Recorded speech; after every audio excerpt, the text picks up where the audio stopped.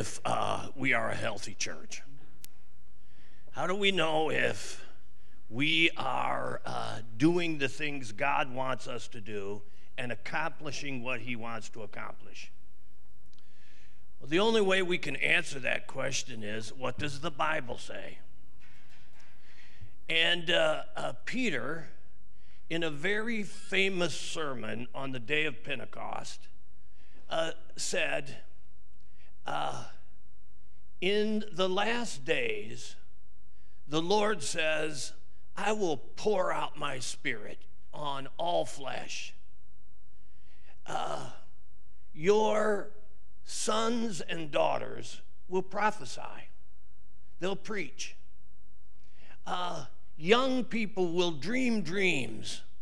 And us old cusses will see visions.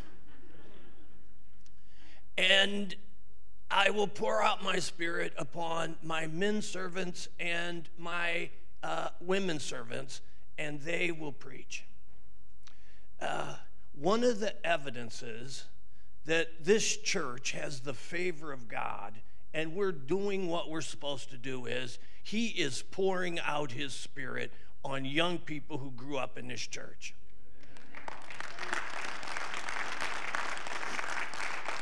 In this 6-week sermon series, everyone you hear preach grew up in this church.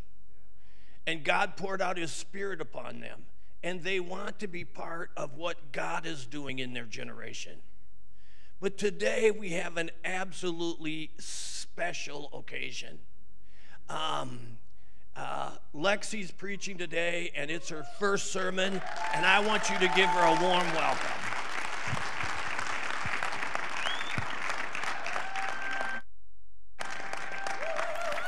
Hello, everybody. It is an absolute honor and privilege to be here with you today. I love this church so much, and I am so grateful for this opportunity. I want to start with a prayer.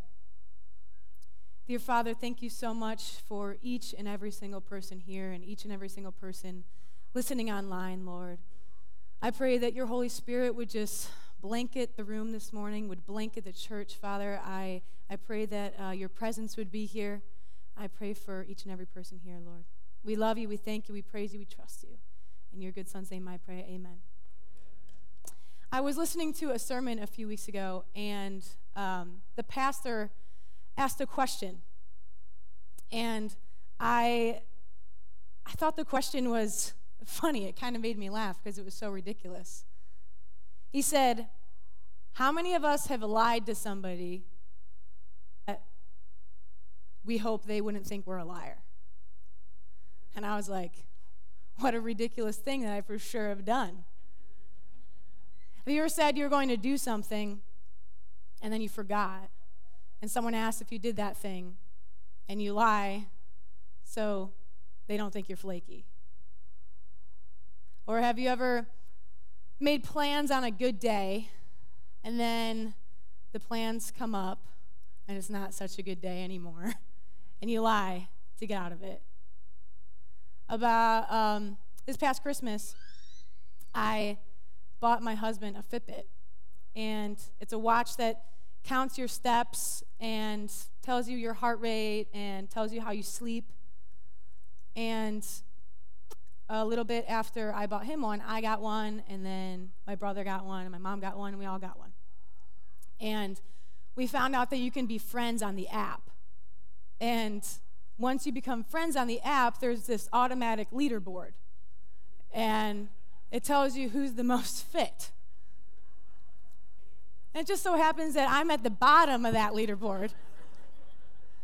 And I also found out that if you take your watch and you just like shake it a couple of times, you get steps.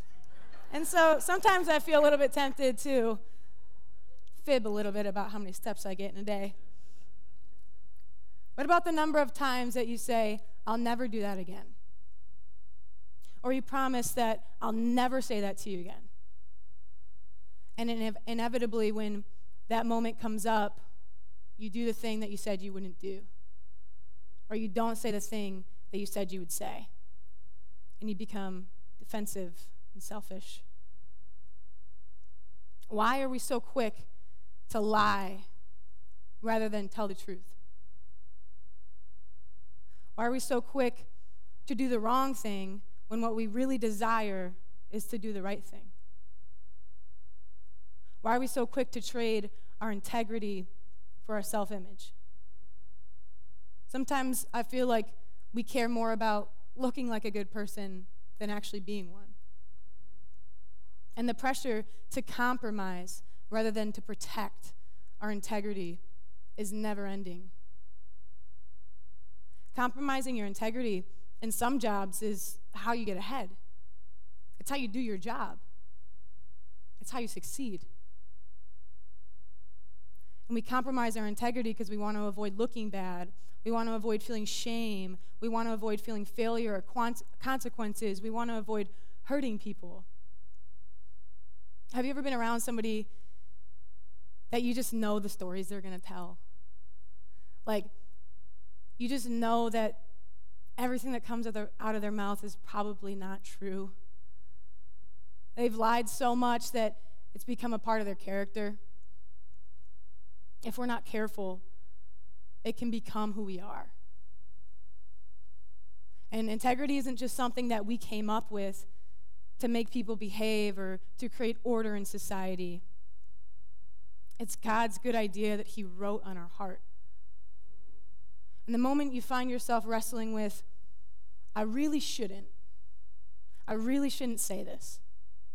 I really shouldn't go here. I really shouldn't look at this, but I'm going to anyway.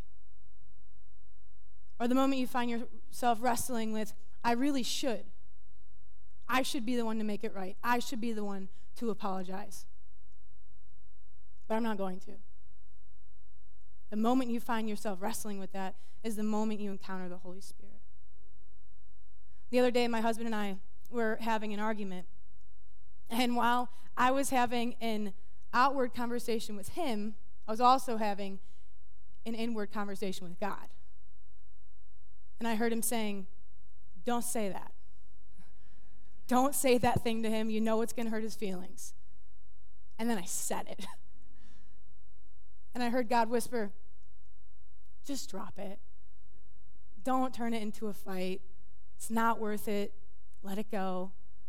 And then I didn't drop it. I turned it into a fight. That internal battle that we struggle with, that voice that says, don't look at that, it's going to hurt you. It's going to hurt the people that you love. The voice that says, don't lie. Don't lie again. You're going to break their trust. That voice that says, own up to that mistake that you made. Don't try to cover it up.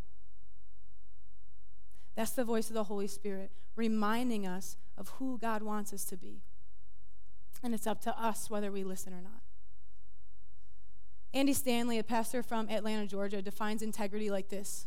He says, integrity is simply just doing the right and noble thing because it's the right and noble thing. And I like that definition. It's doing the right thing because it's the right thing to do. But I want to change it a little bit. And I want to say, integrity is doing the right and noble thing because it's who I am. I think every single one of us have been hurt by somebody who lacks integrity. But the hard truth is, if we're being honest, I think every single one of us have hurt somebody because of our lack of integrity. And some of you may be thinking, oh, I'm that first one. I'm the one who's always hurt. I'm the one who's always trying to do the right thing, and they're always lying to me. And I'm always trying to make it right. And I understand that feeling. I recognize that feeling. I've grown up in this church my whole life, like Doc said. I was taught good virtues and beautiful ideas about God. I grew up in a family who values honesty and respect and integrity. And my whole life I've focused on, how do I do the right thing? How do I be the right kind of person? How do I do the right thing at school? How do I do the right thing with my friends? How do I do the right thing with my family? How do I do the right thing here? And my blind spot has been, where have I gone wrong? I've been so focused on what's good and what's right that I've been blind to some of the defects in my character. And it's pretty hard to admit that you're wrong when you feel wronged, right? It's pretty hard to admit your side when their side seems so much worse. It's easy to justify your anger, but in other people, it's unacceptable. It's hard to see where you're wrong when you're the one that got hurt. Integrity is this beautiful idea that God placed on our hearts, and I want to show you what the Apostle Paul says in Romans chapter 7, starting at verse 15. He says, I don't really understand myself, for I want to do what is right, but I don't do it. Instead, I do what I hate. Look at the very first sentence he says. He says, I don't really understand myself. If integrity is a part of who we say we want to be, and we don't know who we actually are, how can we ever have it? It all starts with our identity. Who are we? When I was in high school, our lead pastor, Doc, started mentoring me. And he asked me 3 questions that I still think about often. He said, what do you want? What do you truly want out of your life? Why do you want it? And who's going to help you get there? I remember not wanting to superficially answer those questions with things like, I want to go to school, or I want to be successful, or I want to get married someday. I remember wanting to really answer them. And I remember I didn't answer him that day. I thought about it, and I prayed over it for about a week.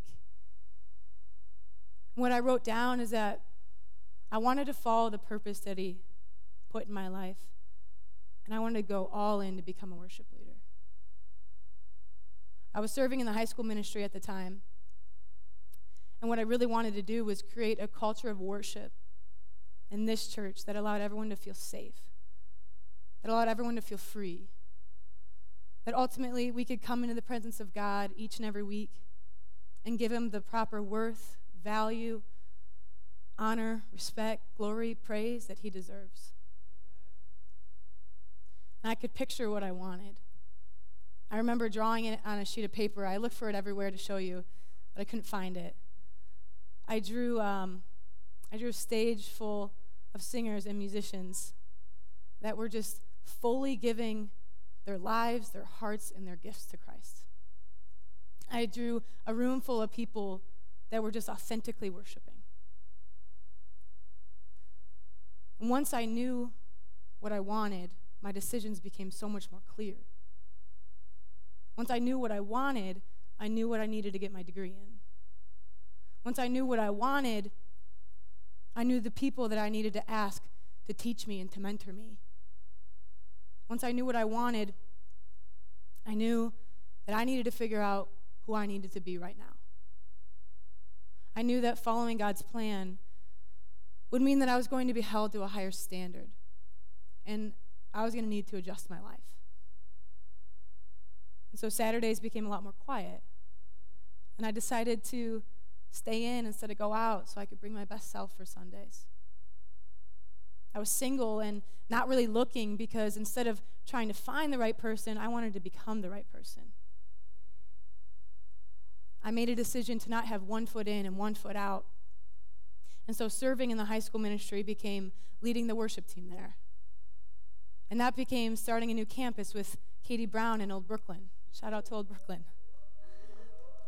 And that became the opportunity to be here with all of you. And I'm so grateful for that. So I want to ask you, what do you want? What do you truly, truly want out of this life? Why do you want it? And who's going to help you get there?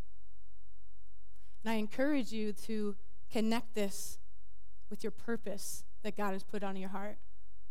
I encourage you to connect these questions with your calling, because when it's connected to Him, you'll be more likely to live the life that He's calling you to live. When it's connected to Him, you'll be more likely to choose integrity over lying.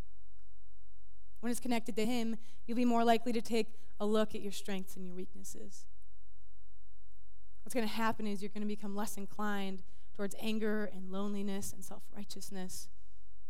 And you're going to be more inclined towards grace and kindness, understanding. You'll become a little bit more emotionally stable. Be willing to take regular inventory of your life. And sometimes that inventory looks like, wives, how are you talking about your husbands when they're not around? How are you talking about your husbands behind their back? How are you talking about your kids? Husbands, how are you talking about your wives behind her back? When you're with your guy friends, what do you say about her? What do you say about your kids? Sometimes personal inventory looks like asking yourself the question, do I feel like I have to hide? Do I feel like there's a part of my life that I have to tuck away, to protect? Do I feel like there's a part of my life that I only do this thing with these people? Or I can only do this thing if they're not there? If we aren't anchoring our identity in integrity, it's going to be really easy to compromise it. We're going to look at short-term comfort instead of long-term value.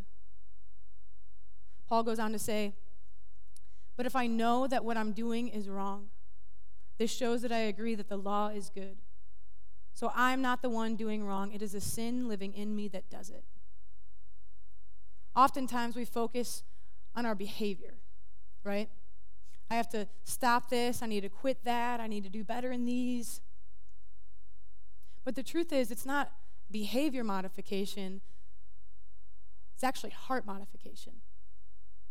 Because our behaviors reflect our hearts. Have you ever been really defensive? Where you're like, why you even ask me that question? I don't know what you're talking about. Stop talking. What are you even doing? You get all defensive. And when you really look at it, it's just an insecurity. Are you getting angry all the time? You're short-fused, short-tempered. And when you really take a deeper look at it, it's just a fear. And it's disguising itself as anger. Have you looked for love in the wrong places and jumped from person to person to person, but at the heart of it, what you're really longing for is a relationship with Christ? Parents, maybe instead of pointing out all of the behaviors and being quick to jump on what you don't like, I think sometimes our kids need to be asked, are you okay? How's your heart? Is there something deeper going on here? Paul goes on to say, I know that nothing good lives in me. That is in my sinful nature. I want to do what is right, but I can't. I want to do what is good, but I don't.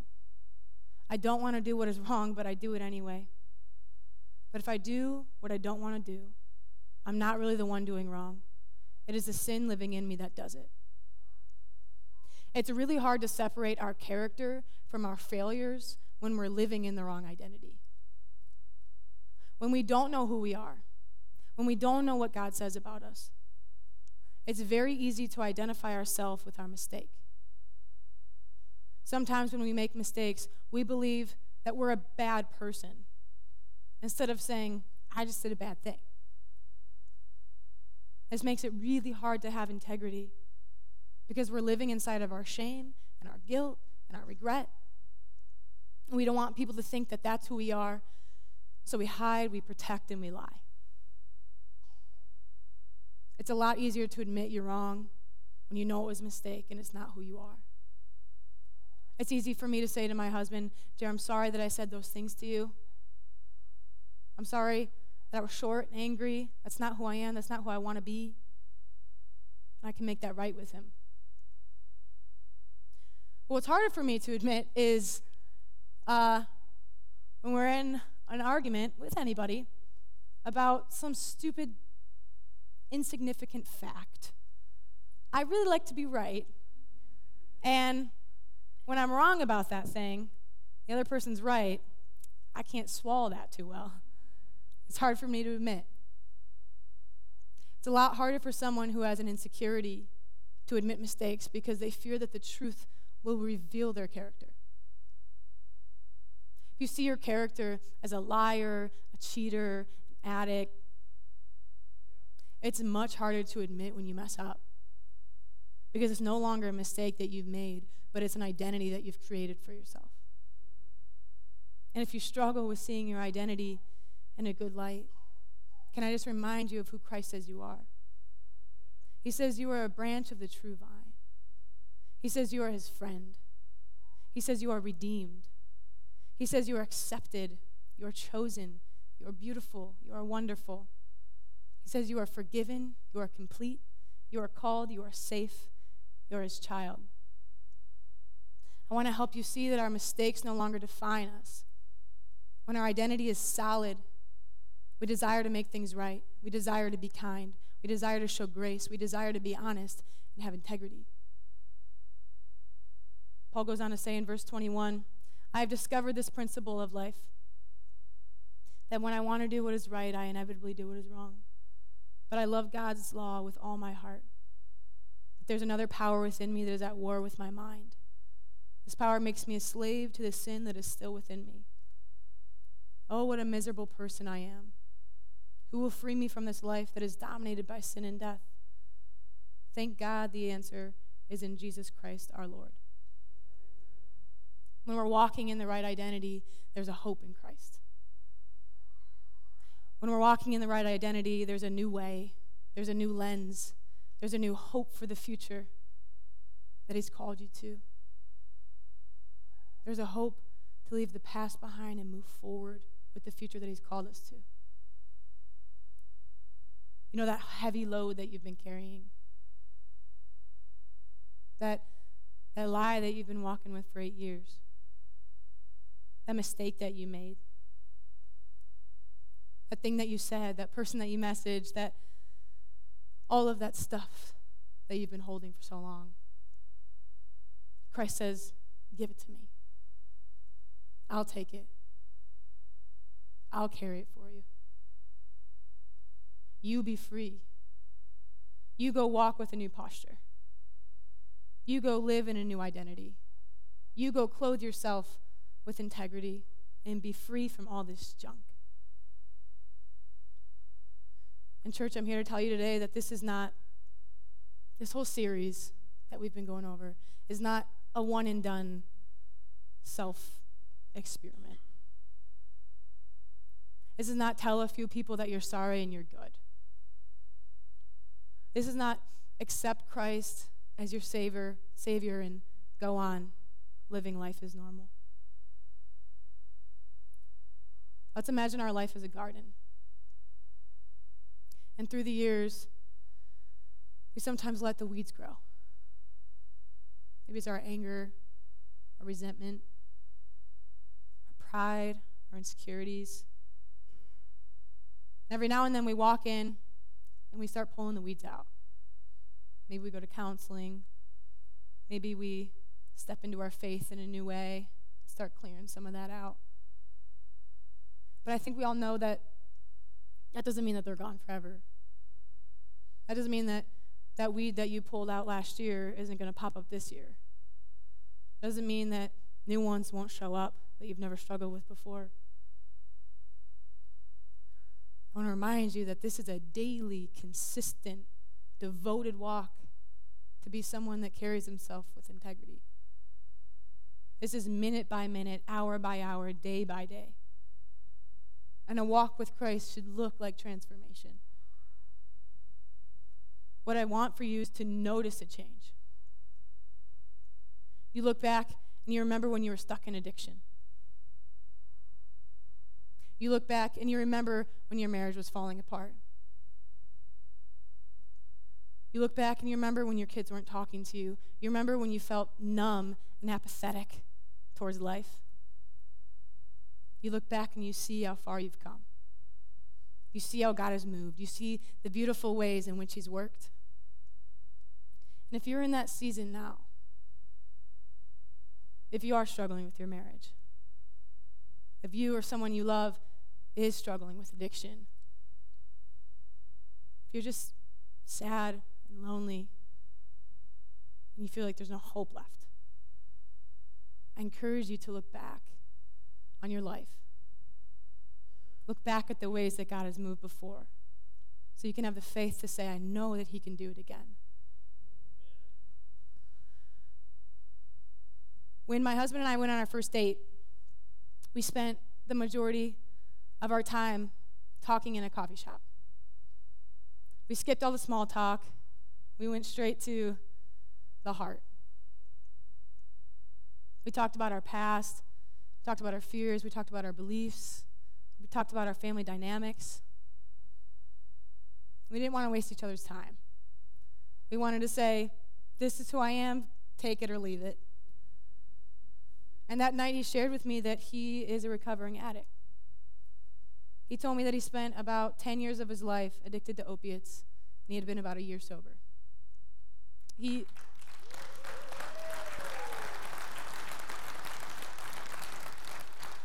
told me that 5 years ago. And for the past 5 years, I've watched him grow into the man that God has created him to be. I've watched him weed out all of the things that were holding him back. I've seen him fight for integrity. I've seen him fight for a new identity. I've seen him follow the call that God had so clearly placed on his heart. And I've been there every day where he didn't just put in the work once, but he put it in day after day after day. He looks at his garden every morning and says, God, what needs to come out? Lord, what's in here that's not who you've created me to be? And he does the work to pull it out. He's decided the kind of man that he wants to be, and he lives in it. He doesn't compromise it. That's my prayer for everyone listening today. That you can live a life of integrity because it's who you said you wanted to be, because it's who God's created you to be. Let's pray. Dear Father, thank you so much for this beautiful idea of integrity that you've written on our heart, Father. I pray that everyone listening today would have the courage to try these things that we've been learning the past few weeks, Father. I pray that everyone listening today would have the courage to walk forward in a new way, to have an integrity that they've never had before, Father. Father, I know that sometimes we only know if we have integrity if it costs us. And Father, I pray that we could be brave enough to have integrity even when it costs us something. I thank you for who you are. I thank you for who you've called us to be, Father, and I pray that we can walk in a new light. Pray that we can walk in a new identity. Pray that we could look with a new lens. We love you. We thank you. We praise you. We trust you. In your good son's name I pray. Amen.